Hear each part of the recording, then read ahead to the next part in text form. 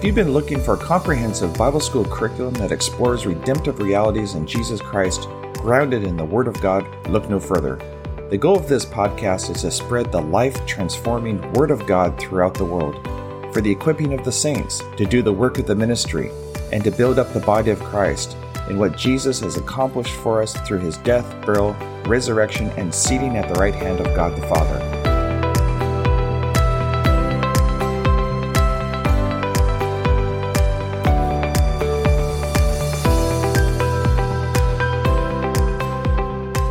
There's such an untapped potential for Christians to enter into their glorious inheritance in Jesus Christ. Together we will discover what Jesus has done for us by providing such a great salvation, and how to appropriate the promises of God in our lives. Jesus said in John chapter 8 verse 31, "If you hold to my teaching, you are really my disciples, and then you will know the truth, and the truth will set you free." Each podcast season will cover one of the books that I have compiled over the years. You can find a complete listing of my Christian education material on my website at www.wordinspire.com. You're welcome to download these ebooks for free in PDF format for your own personal or ministry use. So let's explore these biblical truths and principles together that will absolutely transform our lives. God bless.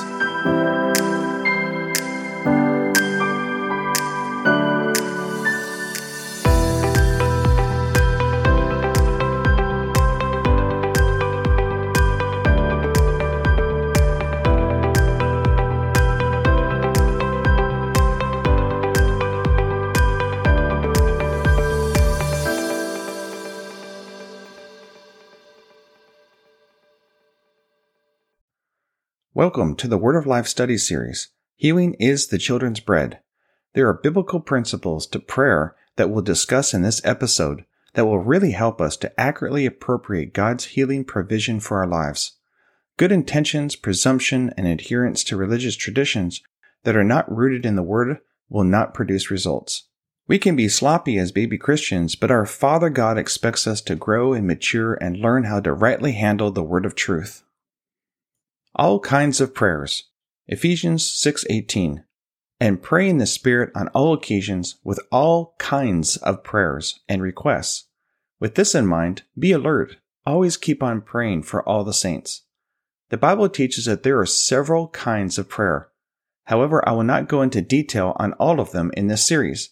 Right now, let's concentrate on prayer for healing. During the life and ministry of Jesus, he was living under the Old Covenant. The New Covenant did not come into force until after the resurrection. Jesus was alluding to a new kind of prayer in John 16:23. As children of God under the New Covenant, we have been given direct access to the Father through Jesus' name. John 16:23. Jesus said, "In that day, you will no longer ask me anything. I tell you the truth, my Father will give you whatever you ask in my name. Until now, you've not asked for anything in my name. Ask, and you will receive, and your joy will be complete." That is what Jesus meant when he said, "in that day," speaking of the day we live in today, the age of grace, where the new covenant is enforced through Jesus Christ as our mediator and great high priest. Hebrews 4:16. Let us then approach the throne of grace with confidence, so that we may receive mercy and find grace to help us in our time of need. During the interim period, when the Old Covenant was going out and the New Covenant was coming in, Jesus taught the disciples to pray what we call the Lord's Prayer in Matthew 6:9. However, just before he returned to heaven, Jesus changed his disciples' way of praying. He did not teach New Covenant believers to pray the Lord's Prayer. He had taught his disciples to pray that way at the time. I'm not saying that the Lord's Prayer isn't beautiful. I did not say we cannot learn something from it, because we can learn much from it. But where is the name of Jesus in that prayer? The disciples didn't pray one thing in the name of Jesus, did they? They didn't ask the Father for one thing in the name of Jesus in that prayer. So this is not the New Testament church at prayer. This is not the New Testament norm for prayer. There's something we need to see here in John chapter 16. Just before Jesus went away, he changed the disciples' way of praying. Under the new covenant between God and the church, we are to come to God the Father through Jesus Christ. One reason we have missed a great deal is that we have tried to pray as they did back in the days under the Old Covenant. Notice Jesus said in John 16:24, "Ask and you will receive, and your joy will be complete." Of course, this includes all kinds of prayer, and it includes claiming healing for ourselves and others as well. How could our joy be full if we or our loved ones were at home sick? That would be impossible, wouldn't it? Every believer has a right to claim their healing in Jesus' name or for any other blessing mentioned in God's Word, according to His precious promises. And if a believer asks in the name of Jesus, he or she has an absolute guarantee that God will grant the answer to his or her petition. If we were getting more answers to prayer, we would have more joy. And if more of our joy were showing, we would get more people saved and healed. Healing is involved in these verses. We have a right to claim our healing in the name of Jesus. God the Father does hear and answer the prayer of faith based on the Word of God. Now let's look at prayers based on the Word which gets results. Prayer is successful only when it is based on the promises of God's Word. Faith begins where the will of God is known, and God's Word is God's will. Our prayers are powerful when we pray God's Word. 1 John 5:14. This is the confidence we have in approaching God, that if we ask anything according to His will, which is His Word, He hears us. And if we know that He hears us, whatever we ask, we know that we have what we've asked of Him. Let's now go over what I call the epistle prayers from God's Word. I have personally been praying them over my life and others for many years. Notice that I have personalized them by changing the tense to first person. Praying these prayers will increase the flow of God's grace and revelation in our life. You can also put other people's names in these prayers and pray them over them as well. Let's start with the first one, Colossians chapter 1, verse 9. Father, I ask you in the name of Jesus that you would fill me with the knowledge of your will in all wisdom and spiritual understanding, that I may walk worthy of the Lord unto all pleasing, being fruitful in every good work, and increasing in the knowledge of God. Strengthen me with all might according to your glorious power, unto all patience and longsuffering with joyfulness. I give thanks unto you, Father, for you have made me able to be a partaker of the inheritance of the saints in light. For you have delivered me from the power, authority, and dominion of darkness. You have translated me into the kingdom of your dear Son, in whom I have redemption through his blood, even the forgiveness of sins. And then the next one is Philippians chapter 1, verse 9. Dear Holy Father, I ask you in the name of Jesus, that your love, which has been shed abroad in my spirit by the Holy Spirit, would abound yet more and more in knowledge and in all judgment, that I may approve things that are excellent, that I may be sincere and without offense until the day of Christ, being filled with the fruits of righteousness, which are by Christ Jesus unto the glory and praise of God. The third one is in Ephesians chapter 1, verse 17. Father, I ask in the name of Jesus that you would give unto me the spirit of wisdom and revelation in the knowledge of you and your word, that the eyes of my understanding would be enlightened, that I may know what is the hope of your calling, and what is the riches of the glory of your inheritance in the saints, and the exceeding greatness of your power to me who believes, according to the working of your mighty power, which you wrought in Christ when you raised him from the dead, and set him at your own hand in the heavenly places. You set him far above all principality and power and might and dominion, and every name that is named, not only this world, but also that which is to come. And finally, Ephesians chapter 3, verse 14. For this cause I bow my knees unto the Father of my Lord Jesus Christ, of whom the whole family in heaven and earth is named. Father, in Jesus' name I ask you, according to the riches of your glory, that you would strengthen me with might by your Spirit in my inner man, that Christ may dwell in my heart by faith, that I be rooted and grounded in love, will be able to comprehend with all saints what is the breadth and length and depth and height, and to know the love of Christ, which passes knowledge, that I would be filled with all the fullness of God. Now unto you, Father, who is able to do exceedingly abundantly above all that I can ask or think, according to the power that works in me, unto you be glory in the church by Christ Jesus, throughout all ages, world without end. Amen. Asking versus claiming. When I tell people they don't have to pray to be healed, they look at me in amazement. Many have failed to receive healing because they have based their faith on prayer instead of on God's Word. They expected prayer to do for them what only God's Word can do for them. This is where a lot of potential confusion can take place. Sometimes we find ourselves asking for things that we already have in Jesus Christ. We should be appropriating our inheritance through faith in God's Word for things that God has already given us through our redemption that Jesus had obtained for us. For example, when the Bible specifically tells us to ask for something, like wisdom, then we are to ask for it. James 1:5, If any of you lacks wisdom, he should ask God, who gives generously to all without finding fault, and it will be given to him. But when he asks, he must believe and not doubt, because he who doubts is like a wave of the sea, blown and tossed by the wind. That man should not think he'll receive anything from the Lord. He is a double-minded man, unstable in all he does. Here's another example of when to ask. In Luke 10, verse 2, And Jesus told them, The harvest is plentiful, but the workers are few. Ask the Lord of the harvest, therefore, to send out workers into his harvest field. And also in Ephesians 1:17, I keep asking that the God of our Lord Jesus Christ, the glorious Father, may give you the spirit of wisdom and revelation so you may know him better. Yet when it comes to redemptive items like healing, it has already been provided for us. It just needs to be appropriated through faith. I like to use the car keys analogy here. If I give you my car keys because you need to borrow my car, and the next minute turn around and ask me again for my car keys, I will say I already gave you the keys to my car. They are in your hand right now.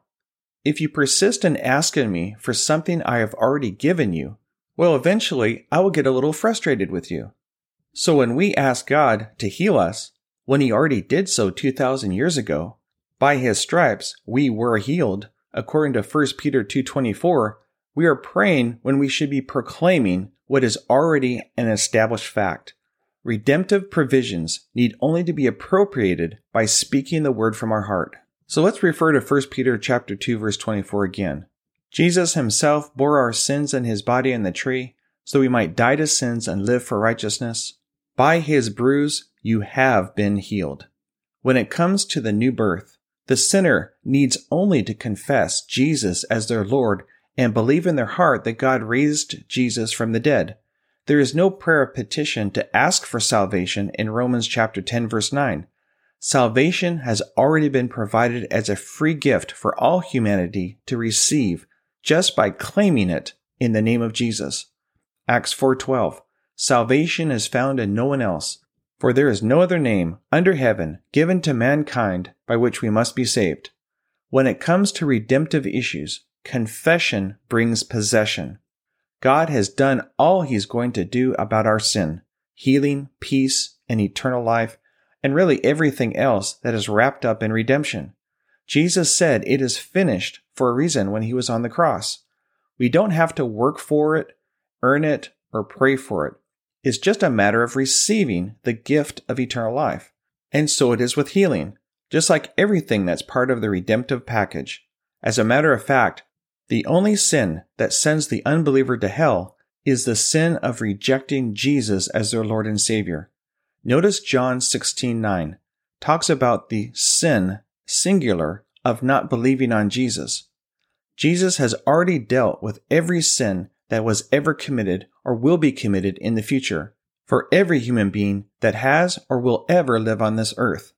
This amazing act of God's grace was accomplished on Calvary 2,000 years ago, according to Hebrews 9:26. But now Jesus has appeared once for all at the end of the ages to do away with sin by the sacrifice of himself. So now, all that is left for unbelievers to do is to just receive eternal life by confessing Jesus as their Lord and Savior and believe it in their heart. Very simple. Likewise, as for receiving healing, all that is left for Christians to do is to confess that by his bruise we were healed and believe it in their heart. John 16:8. When he comes, the Holy Spirit, he will convict the world of guilt in regard to sin and righteousness and judgment. In regard to sin, because men do not believe in me. John 3:36. Jesus said, Whoever believes in the Son has eternal life, but whoever rejects the Son will not see life, for God's wrath remains on him. John 1:11. He came to that which was his own, but his own did not receive him. Yet to all who received him, to those who believed in his name. He gave the right to become children of God, children born not of natural descent, nor of human decision or a husband's will, but born of God. Really, it all comes down to faith in believing God's word in our spirit. God's word conceived in the spirit of a person produces the life and the power of God for our lives. The curse of the law is summed up in these three: poverty, sickness, and death. Galatians 3:13. Christ redeemed us from the curse of the law by becoming a curse for us. For it is written, "Cursed is everyone who is hung on a tree." He redeemed us in order that the blessing given to Abraham might come to the Gentiles through Christ Jesus, so that by faith we might receive the promise of the Holy Spirit, so that what was promised, being given through faith in Jesus Christ, might be given to those who believe. So whatever we've been redeemed from, we don't have to ask God for it. Just claim it through faith in God's word in Jesus' name. The price has already been paid. The gift has been given, and all that is left for us to do now is just enjoy it. Luke 17:21, because the kingdom of God is within you. Let's now look at making a demand in the name of Jesus. Now, I'm not talking about making a demand of God. I'm talking about making a demand of the devil and of the circumstances of life and the mountains of this life to be cast into the sea in Jesus' name. The name of Jesus belongs to us as Christians, and we have a right to use that name. But we need to know the power and the authority that's in Jesus' name, and we must learn to exercise that authority. John 14:12. I tell you the truth, anyone who has faith in me will do what I have been doing. He will do even greater things than these because I'm going to the Father, and I will do whatever you ask in my name, so that the Son may bring glory to the Father. You may ask me for anything in my name, and I will do it. Many times, when we just sort of skim over the Word of God, we miss the impact of what the Word is saying. For example, many people believe that John chapter 14, verse 12 through 14 is a reference to the prayer of petition, of asking in Jesus' name. However, a closer examination of this passage will reveal that it's really referring to the believer's right to exercise authority in the name of Jesus, which we call the prayer of authority. According to Strong's Exhaustive Concordance, the meaning of the Greek word ask in John chapter 14, verse 13 through 14 implies a demand of something due. Jesus told the disciples in John 14:14, "You may ask or demand me for anything in my name, and I will do it." Jesus is not talking about the prayer petition here. He was talking about using his name as a basis for authority, or the prayer of authority in Jesus' name. Like when we drive out demons in the name of Jesus. We don't ask the Father to drive demons out. We just command the demons to go in Jesus' name. That's called the prayer of authority. In the early church, healing was used as a means of advertising the gospel, as well as a means of blessing and helping people. The Apostle Peter knew that there was power in the name of Jesus. Peter used the authority in that name to command sickness and disease to go in Jesus' name. In one case, he raised a woman named Dorcas up from the dead by the power of the Holy Spirit, and as a result, many people were saved. Acts chapter 9, verse 42. This became known all over Joppa, and many people believed in the Lord. Signs and wonders add credibility to the gospel message that it's from God. Acts 9:32. As Peter traveled about the country, he went to visit the saints in Lydia. There he found a man named Aeneas, a paralytic who had been bedridden for 8 years. Aeneas, Peter said to him, "Jesus Christ heals you. Get up and take care of your mat." Immediately Aeneas got up. All those who lived in Lydia and Sharon saw him and turned to the Lord. In the account of the crippled man who was healed at the gate called Beautiful in Jerusalem, we see a perfect example of demanding in the name of Jesus in Acts chapter 3, verse 1 through 16. Peter didn't demand anything of God when he commanded in Acts chapter 3, verse 6. Then Peter said, "Silver or gold I do not have, but what I have I give you. In the name of Jesus Christ of Nazareth, walk." That's what we call demanding in the name of Jesus. When he said, "In the name of Jesus Christ of Nazareth, walk." God never made that man crippled to begin with. Satan did, either directly or indirectly because of the fall. Paul used the name of Jesus to set the crippled man free from the bondage of Satan. Peter demanded that the man arise and walk in Jesus' name, because Jesus said, "Whatever you demand in my name, I will do it." Of course, it has to be in line with the Word of God. And going about and fulfilling Acts chapter 10, verse 38, and healing all who are oppressed of the devil is definitely the will of God. For example, if a physical pain comes, we can say, "In the name of Jesus Christ, I command this pain to leave my body now." The pain must go. We are the master of our own body. We are to rule it. It is the temple of the Holy Spirit, and we honor God with our body by maintaining healing in our body. We have a right to freedom from pain and sickness. In the name of Jesus, command it to leave. We are not demanding it of the Father, because the Father has already given us authority through the power of attorney over these demonical forces. Another example is we can use the name of Jesus to break the power of the devil over the unsaved and make it easier for them to accept Christ, 2 Corinthians 4:4. In that name, according to Mark 16:18, they will place their hands on sick people and they will get well. Every believer should understand this clearly, that he or she has a right to enact deliverance from the hand of the enemy in that name. When the man was healed, the crowd thought that Peter and John had healed him. If folks aren't careful, they will look to people to heal them. Later in Acts 3:16, Peter told the people exactly how the crippled man had been made whole. By faith in the name of Jesus, this man whom you see and know was made strong. It is Jesus' name and the faith that comes through him that has given this complete healing to him, as you can all see. Acts 4:12, salvation is found in no one else, for there is no other name under heaven given to mankind by which we must be saved. Mark 16, verse 17, Jesus said, "And these signs will accompany those who believe. In my name they will drive out demons. They will speak in new tongues. They will pick up snakes with their hands, and when they drink deadly poison, it will not hurt them at all. They'll place their hands on sick people, and they will get well."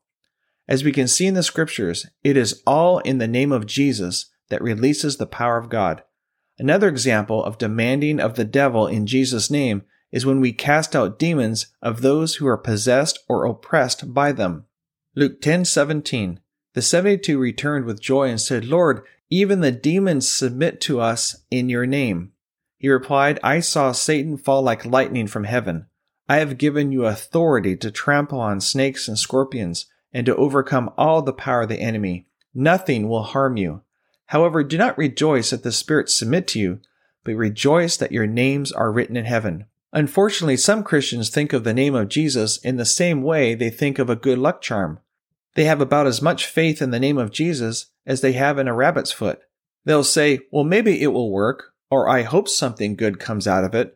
As long as they just try the name of Jesus as though it was some sort of good luck charm, nothing will happen for them. Unless, of course, God in His mercy intervenes on their behalf and does something for them in spite of their doubt and unbelief.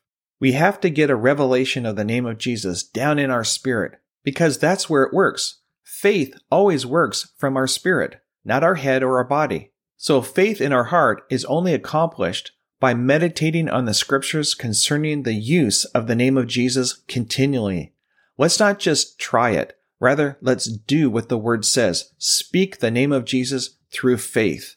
The name of Jesus belongs to us as Christians, and we have a right to use that name.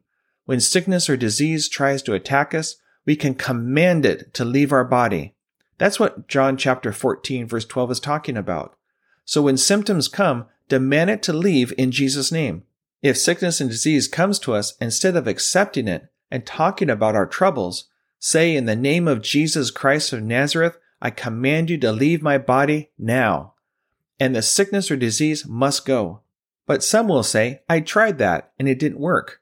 Using the name of Jesus doesn't work by trying it. It works by doing it. Our spirit being, who we really are in the inside, is the ruler of the physical body. In other words, we are the ruler or the caretaker of our own body. We are the ones who must exercise dominion over it, not someone else. We honor God by keeping our body pure from sexual immorality or drugs, smoking, alcohol, all that kind of stuff. We also honor God by keeping it from being oppressed by sickness and disease. I've said it before, sickness and disease is like spiritual graffiti from the devil to desecrate the temple of God where the Holy Spirit dwells. It is our responsibility by the grace of God to keep that from happening, by grace and through faith in God's Word. 1 Corinthians 3:16. Do you not know that you yourselves are God's temple and that God's Spirit lives in you? If anyone destroys God's temple, God will destroy him, for God's temple is sacred and you are that temple. In 1 Corinthians chapter 6, verse 19. Do you not know that your body is a temple of the Holy Spirit who is in you, whom you receive from God? You are not your own, you are bought at a price. Therefore honor God with your body. Jesus has given us His name, the name that is above every name, according to Philippians 2 verse 9, to forbid Satan from trespassing against our body with sickness and disease. The Apostle Paul reaffirms this truth when he talked about bringing the body under subjection by our spirit, by the renewing of our mind with the Word. To bring something into subjection means to rule over something or take authority over something. I like what Smith Wigglesworth said. If someone asks, "How is Smith Wigglesworth feeling today?" I tell him I never ask Smith Wigglesworth how he feels. I tell him how he feels. 1 Corinthians 9:27. No, I beat my body and make it my slave, so that after I've preached to others, I myself will not be disqualified for the prize. Romans 6:19. I put this in human terms because you are weak in your natural selves. Just as you used to offer the parts of your body in slavery to impurity and to ever-increasing wickedness, so now offer them in slavery to righteousness, leading to holiness. That's right in line with what Paul said, I beat my body and make it my slave. So instead of us serving our body's appetites or allowing ungodly things like sickness to enslave us, we bring our bodies under subjection to God's Word. Sadly, many Christians live their lives being ruled by their bodies and unrenewed minds. They are just like the world, carnal or earthly. As baby Christians still struggle with sinful bad habits and the sinful nature in the body, they also stay dominated by what dominates the world, death, in the form of sickness and disease. 1 Corinthians chapter 3, verse 1. Brothers and sisters, I could not address you as spiritual but as worldly, mere infants in Christ. I gave you milk, not solid food, for you were not yet ready for it. Indeed, you are still not ready. You are still worldly. Yet every Christian has the ability to bring his or her body into subjection, as Paul did. Just because Paul was an apostle doesn't mean he was any more saved than us. He didn't have any more authority over his body than we do over ours. But Paul exercised his authority. He brought his body into subjection. The Holy Spirit, through Paul, is admonishing all believers to do the same. Romans chapter 12, verse 1.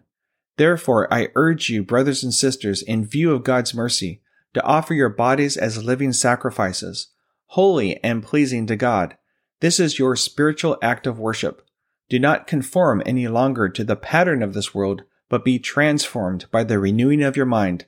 Then you'll be able to test and prove what God's will is, His good, pleasing, and perfect will. We are the ruler of our own body. If we weren't the ruler of our own body, then we wouldn't be told to bring it into subjection.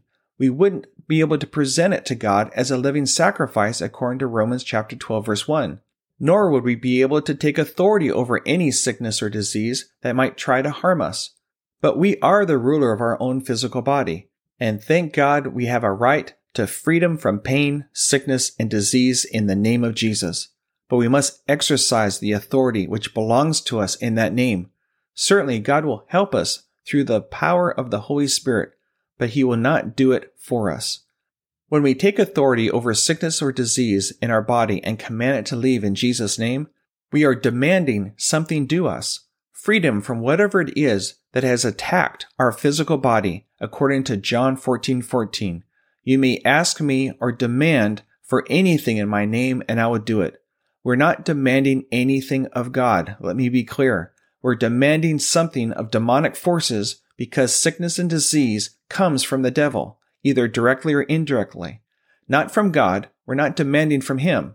Jesus told His disciples to pray in Matthew 6:10, Your kingdom come, your will be done on earth as it is in heaven.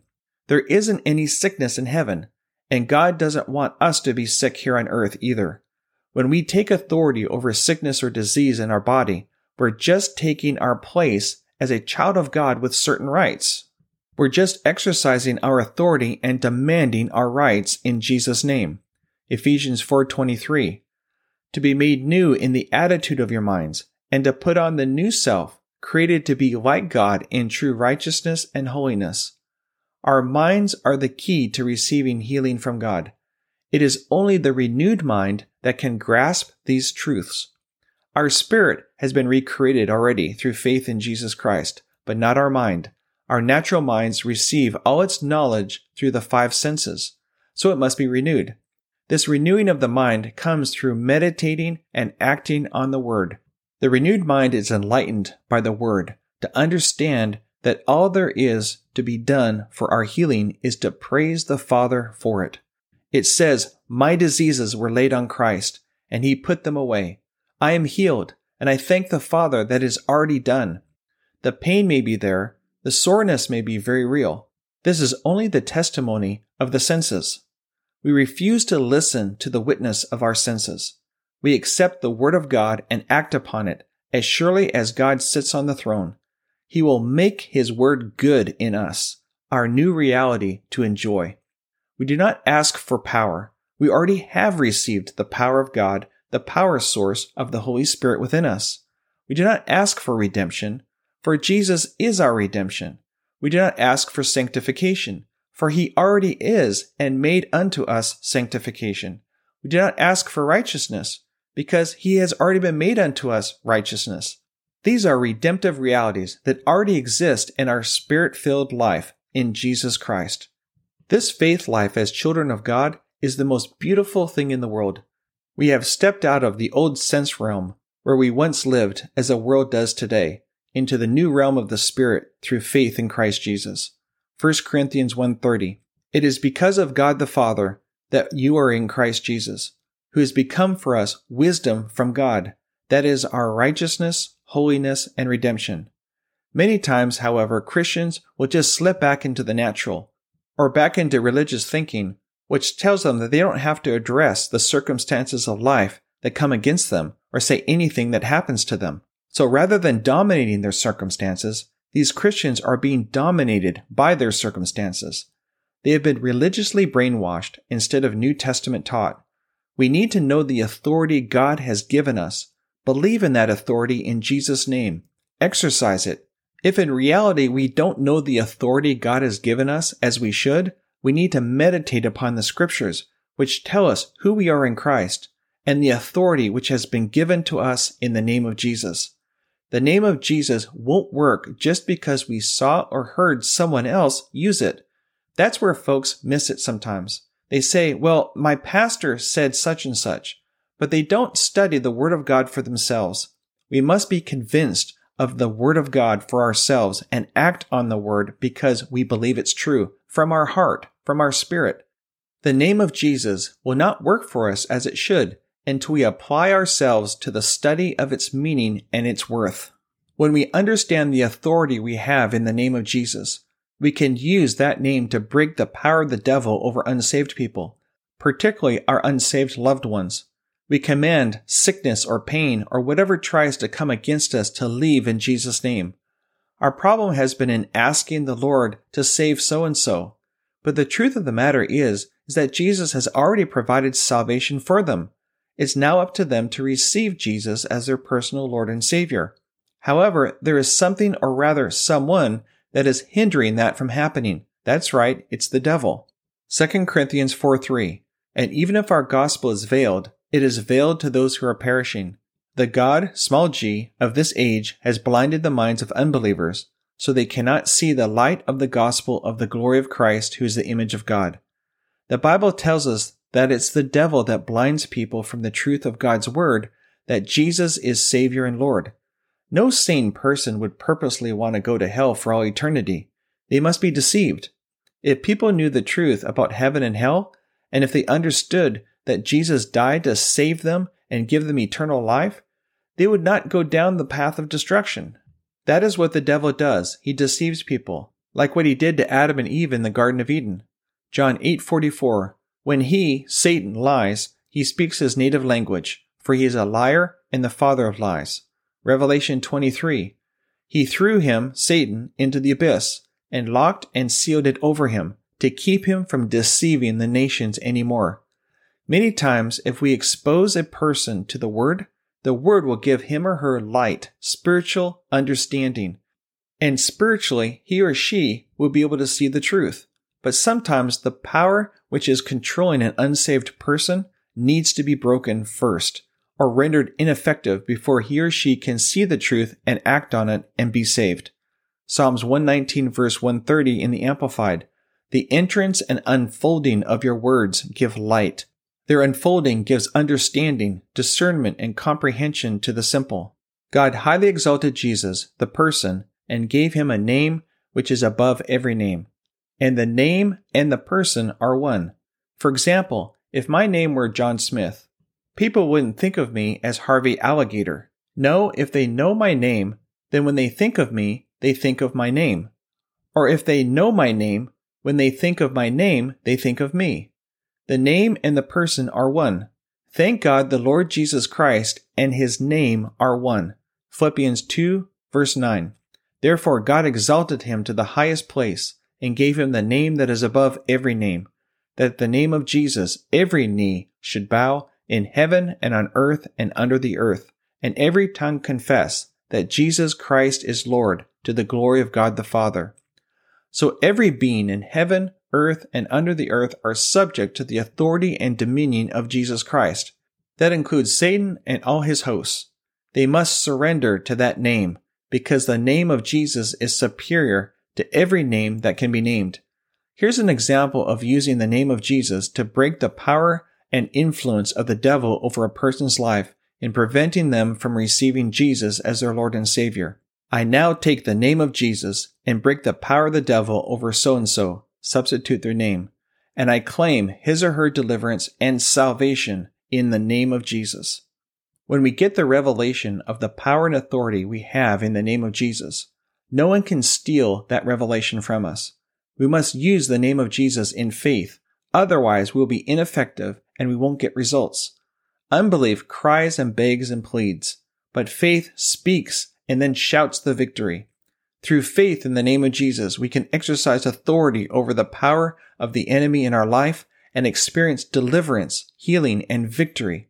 Jesus said in John 14:14, "You may ask or demand me for anything in my name, and I will do it." We won't get the revelation of that scripture just by reading it once or twice. We won't get it by hearing someone else's testimony of how it worked for them. We'll get the revelation of the power of the name of Jesus by careful study, meditation, and application of the truth of God's Word. Someone might ask, well, I don't know about that. I tried using the name of Jesus once, and it didn't work. Once the reality of the authority that's in the name of Jesus has dawned on us, once the authority that's in the name of Jesus has become a reality in our spirit, our days of trying will be over, and our days of doing will begin. Every believer should clearly understand the power and the authority in the name of Jesus and the believer's right to use that name. Let's meditate upon the scriptures that tell us who we are in Christ and what authority we have as a believer. As we do, those scriptures will become a reality to us, and we will begin to exercise our right to appropriate deliverance from the bondage of Satan for ourselves and for our loved ones and for people in the whole world in the name of Jesus. Let's now look at the prayer of agreement. In Matthew chapter 18, verse 19, Jesus said, "Again, I tell you that if two of you on earth agree about anything you ask for, it will be done for you by my Father in heaven. For where 2 or 3 come together in my name, there I am with them." Frequently, we take verse 20 out of its setting and apply it only to church services. But that really isn't what it's talking about. Actually, verses 19 and 20 are together. According to verse 20, whenever 2 people are agreeing in prayer, Jesus is there to see that what they are agreed upon comes to pass. Jesus is not talking about a church meeting here, although he is present in church meetings, where 2 people are united and are demanding healing for themselves or their loved ones in Jesus' name. Their prayers are bound to be answered because God watches over his word to make it good. Jeremiah 1 verse 12. Matthew 18 verse 19 says 2 of you on earth, not 2 of you in heaven, just 2. And the phrase anything they shall ask could include healing, couldn't it? Sometimes we get into the natural and think, now if I could get enough people, maybe 1,000 are agreeing with me, or even 10,000 praying, that would really get results. That is human reasoning. God said that just 2 could get the job done. According to Jesus, 2 is the most that he ever mentions we will need. He didn't say to get the whole church to agree on it. We couldn't get a whole church to agree on something to save our life anyway. But if 2 of us agree, that's all it takes. There is power in the prayer of agreement. Jesus said, if 2 of you on earth agree about anything, it will be done for you by my Father in heaven. Jesus did say it might be, or it's a possibility. I've had folks come to me in an altar line to agree with them concerning some financial, physical, or spiritual need. I like to join hands with them while praying since it denotes a physical expression of our agreement with our spirits. We agree that this need is met. Not that it's going to be, which is future tense. That's hope. Because that is not faith, because faith is now. We speak in the present tense, not future tense. So we agree that the need is met. So we are praising God because we have agreed that it's a done deal. By faith, it is done right now, and we count it as done in Jesus' name. Now suppose I was to ask them after we prayed, so is it a done deal? If they were to say something like, well, if it's God's will, it sure is, or I sure hope so, then that is not believing, but rather hoping. As a result, there is no agreement, and it won't work as a consequence. There is no use in going around blaming God and casting bad reflections on the Bible if it didn't work. Dear friends, if it didn't work, we didn't work it, because Jesus Christ cannot lie. We must admit that we missed it somewhere, and then correct ourselves. If a person is not in faith, when they come to us for the prayer of agreement, it would be better for them to just wait. Get the word in them until they are settled in their spirit concerning the will of God on the matter. Then come for prayer and get the results that only faith can bring. With all the different kinds of prayer, we also need to add praise and thanksgiving to our prayers, because it's in an atmosphere of praise that God can move more readily in our midst. Praise has been called the note of victory. In other words, if we are wringing our hands and are downcast and depressed, there is no faith present, is there? The fact that Jesus is our healer is embodied in the gospel message, or the good news. Well, if we believe the report, we will be full of joy and peace, praising God for the victory. Isaiah 61 verse 1, the Spirit of the Lord God is upon me, because the Lord has anointed me to preach good tidings to the poor. He has sent me to heal the brokenhearted, to proclaim liberty to the captives, and the opening of the prison to those who are bound, to proclaim the acceptable year of the Lord, and the day of vengeance of our God, to comfort all who mourn, to console those who mourn in Zion, to give them beauty for ashes, the oil of joy for mourning, the garment of praise for the spirit of heaviness, that they may be called trees of righteousness, the planting of the Lord, that he may be glorified. Romans 15:13. May the God of hope fill you with all joy and peace as you trust in him, so that you may overflow with hope by the power of the Holy Spirit. A great example of this is found in the account of Paul and Silas, who are thrown in jail for delivering a servant girl from demon possession in Acts chapter 16. These two, from a natural point of view, had every reason to whine and complain about their situation, having been severely flogged and put in the stocks in the darkest cell in the dungeon. However, they made a choice to pray and to praise the Lord. Acts 16:25.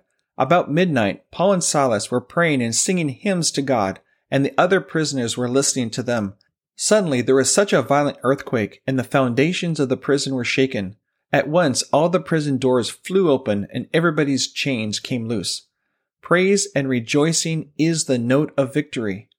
As a result, God's power descended into that jail and shook it from its foundation, so that everyone's chains came loose and the jail doors flew open. But what do you think would have happened if they had expressed their feelings of fear and whined and complained about their situation, attempting to be, authentic and real? I believe they would have been stuck in that jail for a very long time. Was it God's will for them to be delivered? Absolutely. But remember, their faith was required for their deliverance. Joy and peace is a form of corresponding action to our faith. So let the praise and thanksgiving flow and see the power of God in manifestation. Proverbs 17:22. A cheerful heart is good medicine, but a crushed spirit dries up the bones. 1 Thessalonians 5:16. Be joyful always, pray continually, give thanks in all circumstances, for this is God's will for you in Christ Jesus. Philippians 4:4. Rejoice in the Lord always. I will say it again, rejoice. Let your gentleness be evident to all. The Lord is near. Do not be anxious about anything, but in everything by prayer and petition, with thanksgiving, present your requests to God, and the peace of God, which transcends all understanding, will guard your hearts and your minds in Christ Jesus. According to these scriptures, it is never okay to whine and complain. It's actually sin to give into it. Let's let the peace of God rule our hearts as we enter into His rest and rejoice in the Lord for the victory He has already won for us on our behalf. Colossians 3:15. And in Philippians 2:14, it states, do everything without complaining or arguing, so that you may become blameless and pure, children of God, without fault in a crooked and depraved generation, in which you shine like stars in the universe as you hold out the word of life. Prayer tips. The Word of God and the spiritual laws within God's Word define the parameters from which the principles of prayer operate. No one has access to the Father except through Jesus. So until a person is born again, there is no prayer life until he or she is born again. Once a person receives the new birth, they need to be taught and become acquainted with the kingdom of God and the spiritual laws that govern it. Rule number 1. Free will. Deuteronomy chapter 30, verse 19. This day I call heaven and earth as witnesses against you, that I've set before you life and death, blessings and curses. Now choose life, so that you and your children may live. Our prayers cannot override another person's free will. We can't force the blessings of God on someone if they don't want it, nor can we make someone like us. Any attempt to manipulate or force someone through prayer is actually in reality a form of witchcraft. Rule number 2, the love rule. Galatians 5:6. The only thing that counts is faith expressing itself through love. 1 Peter 3:7. Husbands, in the same way, be considerate as you live with your wives, and treat them with respect as the weaker partner and as heirs with you of the gracious gift of life, so that nothing will hinder your prayers. If we are not walking in love toward others, we can expect our prayers to be hindered. Rule number 3. The obedience rule. James 4:17. Anyone then who knows the good he ought to do and doesn't do it sins. 1 John 3:21. Dear friends, if our hearts do not condemn us, we have confidence before God. Unrepentant sin will result in condemnation in our life. Our own heart will testify against us that we are out of fellowship with God. Use 1 John 1:9 to purify your heart from all acts of sin. Rule number 4. The repetitious prayer rule. Matthew chapter 6, verse 7. And when you pray, do not keep on babbling like the pagans, for they think they will be heard because of their many words. The prayer of faith is prayed once, and then we thank the Father for answering our prayer thereafter. Rule number 5. The will of God rule. 1 John chapter 5, verse 14. This is the confidence we have in approaching God, that if we ask anything according to His will, He hears us. And if we know that He hears us, whatever we ask, we know that we have what we've asked of Him. We all know that faith begins where the will of God is known. If the will of God is in doubt concerning a need, it is impossible to pray the prayer of faith until we find scripture that covers the need. Too many Christians present their prayers to God too quickly without doing a little research in the Bible. We need to find promises in God's Word that cover the need we have. Next, does the Bible instruct us to ask God for it or to just claim it as a promise already provided? James 1:5 tells us to ask God for wisdom, and Hebrews 4:16 tells us to come to the throne of grace to receive mercy and to find grace. Many times we'll find that whatever we need, the Bible tells us that Jesus has already provided it for us. Therefore, all we need to do is simply apply it in our lives through faith, personalizing the promise by confessing it over our lives. Other times we need to use the authority in the name of Jesus and put the devil under our feet. Through the Word and the Spirit of God, we can find the appropriate course of action to take in order to deal with the issue at hand. The Bible tells us in 2 Timothy 2:15 to study the Word of God. Hosea 4:6 states, "My people are destroyed from a lack of knowledge." The simple truth is, what we don't know, we can't experience. Even when it is part of our inheritance, we must be diligent to find out through the Word of God who we are, what we have, and how we are to live in Jesus Christ. Rule number 6, the right motive. James chapter 4 verse 1. What causes fights and quarrels among you? Don't they come from your desires that battle within you? You want something but don't get it. You kill and covet, but you cannot have what you want. You quarrel and fight. You do not have because you do not ask God. And when you ask, you do not receive because you ask with wrong motives, that you may spend what you get on your pleasures. You adulterous people, don't you know that friendship with the world is hatred toward God? Anyone who chooses to be a friend of the world becomes an enemy of God. God wants to bless His children with good things, 1 Timothy 6:17. But if our motive is to compete and compare ourselves with others, those covetous, greedy prayers will not be answered. The promises of God are activated by our faith in God's Word. Faith comes from the heart, and faith works by love. If our heart is not right, then no matter how pretty our words may sound, they will just drop to the ground as dead seed. Rule number 7, the law of the harvest. The seed is the Word of God.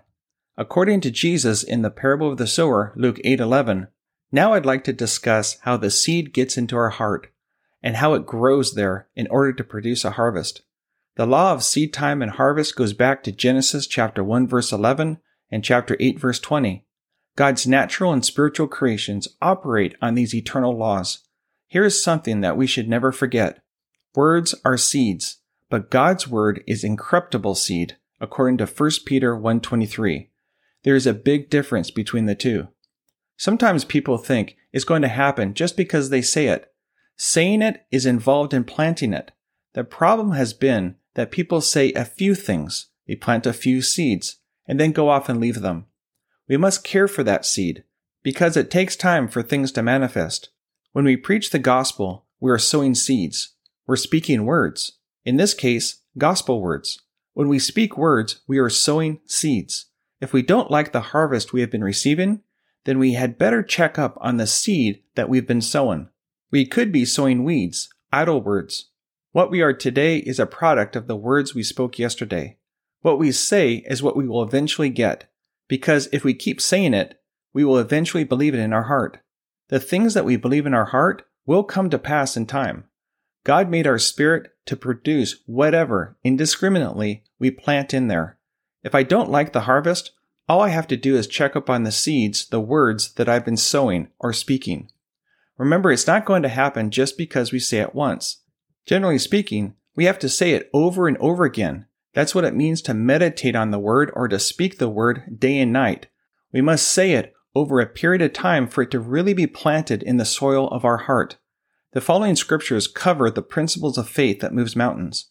None of the circumstances that are spoken to will appear to have changed, but in time they will if we hold fast to our confession of faith. Hebrews 4:4 and 10:23. Jesus said they would obey our faith-filled words. Our faith-filled words are the seeds that will move the mountains out of our life. The sowing is in the saying. Mark 4:14. Jesus said the farmer sows the word. Others, like seeds sown on good soil, hear the word, accept it, and produce a crop 30, 60, or even 100 times what was sown. God's word is sowed in our hearts when we speak it through meditating on the promises of God. The seed contains the spirit life of God, John 6:63. Yet until it is sowed into our spirit, it does not produce anything. Unless a farmer plants the seed, he can't expect a harvest. The act of sowing or planting is a prerequisite for any kind of a harvest. The same is true for the believer. The harvest or manifestation of the promise comes after the word of promise has been sowed into our heart. Then God causes it to grow, and the harvest comes in a process of time. Proverbs 24. A sluggard does not plow in season, so at harvest time he looks, but finds nothing. Proverbs 18:20. From the fruit of his mouth a man's stomach is filled. With the harvest from his lips he is satisfied. Isaiah 61:11, for as the soil makes the sprout come up, and a garden causes seeds to grow, so the sovereign Lord will make righteousness and praise spring up before all nations. When a seed comes in contact with the soil and water, the seed germinates. The creative life within that seed is released. God's word is incorruptible seed, and the life within that seed is God's grace, His power and life at work in us who believe. Water is a type of the Holy Spirit, John 4:10 and 7:37. He acts as a catalyst to the word, releasing the grace of God within it in order to produce the life of God that results in a harvest of blessing and provision for our lives. In the natural, the soil will not argue with the farmer and produce something contrary to what is planted.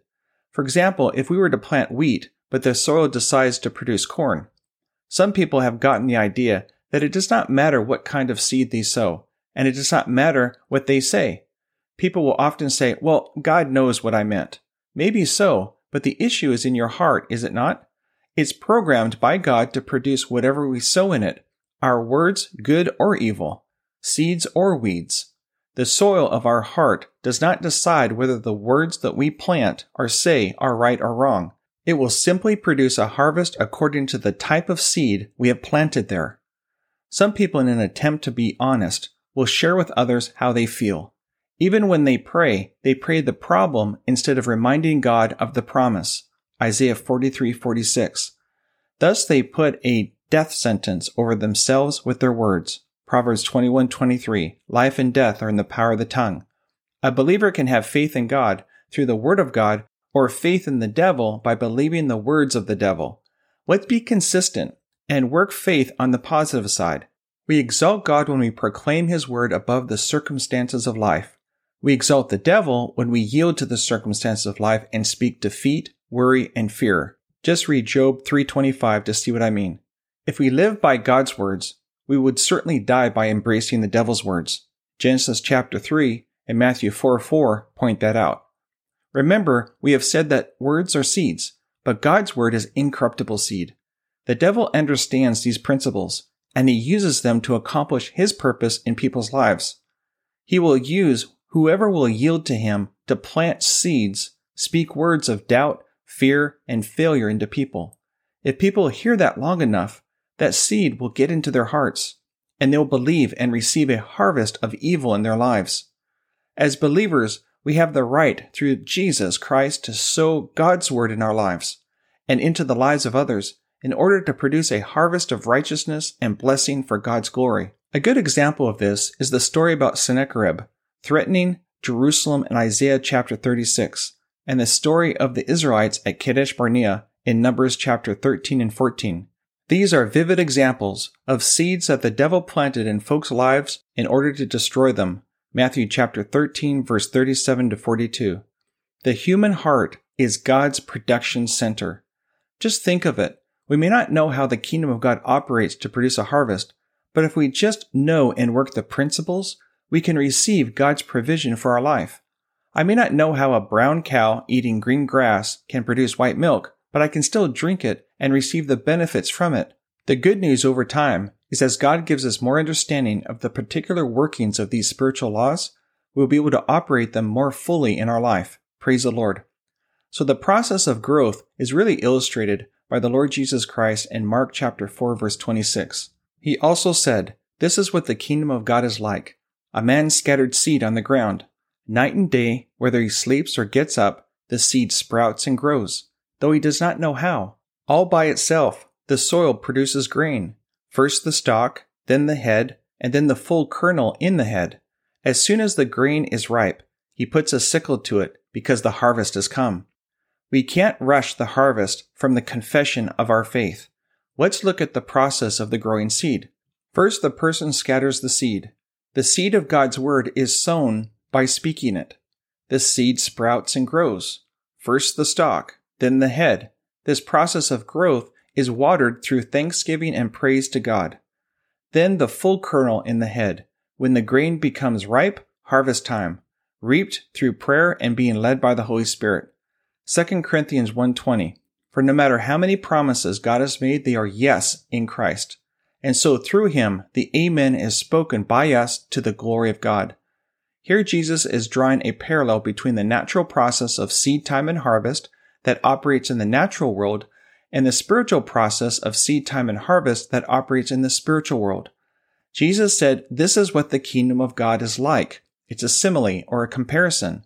The simple truth is, as believers, if we do not learn to operate in this spiritual law, we are in a world of hurt. God's will is to teach us how to fish and not make us dependent upon spiritual handouts. This law works whether we know all the little details or not, though he does not know how, Jesus said. If we will just work the word will work for us. If it is not working, then we're not working the word according to directions. The person just sowed the seed, and the soil took care of everything else. While we are asleep, this principle is working. Our spirit never sleeps, and is producing the substance for the things we hope for. 1 Corinthians 3:6. I planted the seed, Apollos watered it, but God made it grow. So neither he who plants nor he who waters is anything, but only God who makes things grow. The man who plants and the man who waters have one purpose, and each will be rewarded according to his own labor. For we are God's fellow workers, you are God's field and God's building. Paul planted the seed by preaching the gospel and thus planting the seed. Apollos watered it. Apollos was a teacher and taught that same word that Paul had preached, and God made it grow. God is the one that causes his word to grow and produce fruit. John chapter 15. What a rest! No manipulation, striving, and straining required. Just sow the seed, water it with praise and thanksgiving for what the word is doing. The word is working mightily in me, and God will make it grow. Now there are some other elements that will determine the fruitfulness of our harvest, whether it's 30, 60, or 100-fold, like walking in love, holiness, and integrity of heart. When the word of God is spoken, faith is released through the air, the same creative force of God that the Father spoke in the beginning when he created the heavens and the earth. This word, which is spoken, comes to the ears of the hearer. At this point, a decision is made to accept or reject it. The human will is the door to the human heart. Upon accepting the word, it penetrates the human spirit and germinates in the soil of his or her heart. Ezekiel chapter 17, verse 5. Everything that we receive from God enters first into the human spirit, where it is conceived by faith. It's in the womb of the human spirit where the seed is conceived and produces spirit life. This is the reception center of everything we receive from God. Faith in the heart gives the human spirit the ability to conceive what God has promised in his word. It won't happen until it is conceived, just as a child is conceived in his or her mother's womb. Then after conception, eventually there will be a manifestation, a harvest or birth. Many times we must say things over and over again before we really believe them. This is called Bible meditation. Faith comes by hearing the word, not by having heard it just a few times. The point is, what we say is what we sow, but it won't happen just because we say it once. It won't happen just because we say it 100 times. Hearing the word causes faith to come. It's different for each of us how long it takes. Saying is involved in working the principle. It is conceived when we believe and doubt not in our heart. The kingdom of God is within us, according to Luke 17:20, and has been sown with the seed we have been speaking. When our spirit conceives the promise we spoke, it will work night and day to produce and bring it to pass. The soil, the heart of the spirit of a person, is designed by God to produce what is sown in it, whether it's good or bad. It is the seed that determines the type of harvest, not the soil. We are the ones who control the kind of seed that we sow into our hearts. Galatians chapter 6, verse 7 through 10. Now the key here is don't dig up your seed. We have seen that seeds are words, and the soil is the human spirit or heart. However, what instrument do we use to sow the seed in the first place? Our tongue. The tongue has the potential to sow God's word for a harvest of blessing, but it can also dig it up and sow weeds that will produce a curse. In Genesis, after the fall of man, Adam caused certain curses to befall him and this earth. One of those curses was the introduction of weeds, which I believe is a type of evil words. The capacity to speak good and evil. Proverbs says that life and death are in the power of the tongue. Until the fall, I believe that Adam only used his tongue for life. for speaking life words. When Adam sold out to Satan and committed high treason, man received Satan's sinful nature in his spirit, and with that, the ability to speak death. The tree of the knowledge of good and evil also refers to the ability to speak life and death with our tongues. Deuteronomy 30:19. When we speak God's word one moment and then speak doubt and fear, the devil's words, the next moment, we have just dug up our seed. James 1 verse 6. But when he asks, he must believe and not doubt, because he who doubts is like a wave of the sea, blown and tossed by the wind. That man should not think he'll receive anything from the Lord. He is a double-minded man, unstable in all he does. Faith in the heart gives it the ability to conceive God's promise. Once it is conceived, we will eventually have a manifestation of that promise. But it takes time. It is a process. As I've been saying, this is not a fad. This is a way of life. This is not something we try, because this is how the kingdom of God operates. If we are just going to try it, it won't work for us. We must have the attitude. God said it, I believe it, and that settles it.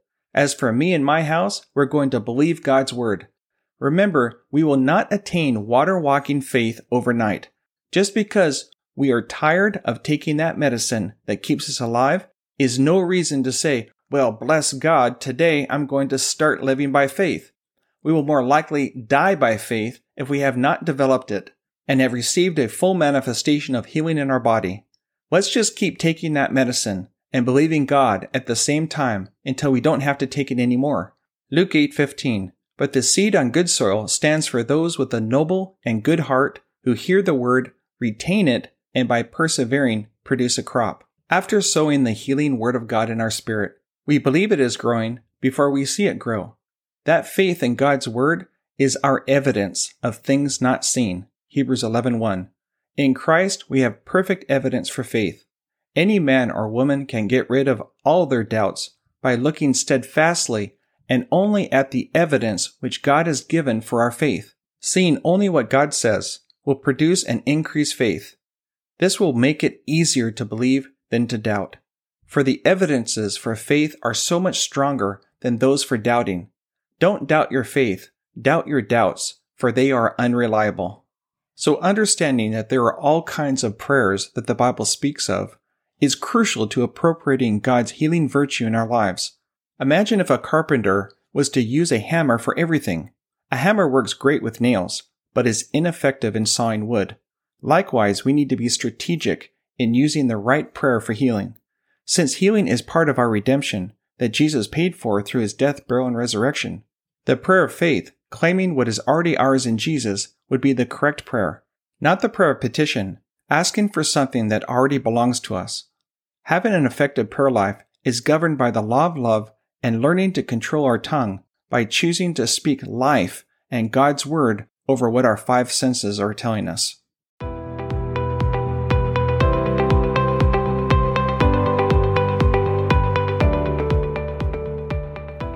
I highly encourage you to continue listening to the Word of Life Study Series podcast and encourage your friends to tune in as well. The scriptures encourage us in Acts chapter 17 verse 11 to receive the message with great eagerness and to examine the scriptures every day in order to confirm the truth that you're hearing. God's Word is our final authority for all matters that pertain to life and godliness. I'd like to close this episode by praying over you according to Ephesians chapter 1 verse 17. I keep asking that the God of our Lord Jesus Christ, the glorious Father, may give you the spirit of wisdom and revelation so that you may know him better. I pray also that the eyes of your heart may be enlightened in order that you may know the hope to which he has called you, the riches of his glorious inheritance in the saints, and his incomparable great power for us who believe. That power is like the working of his mighty strength which he exerted in Christ when God raised him from the dead and seated him at his own right hand in the heavenly realms, far above all rule, authority, power, and dominion, and every title that can be given, not only in this present age, but also in the one to come. And in chapter 2, verse 6, and God raised us up with Christ and seated us with him in heavenly places in Christ Jesus. Be blessed and see you soon.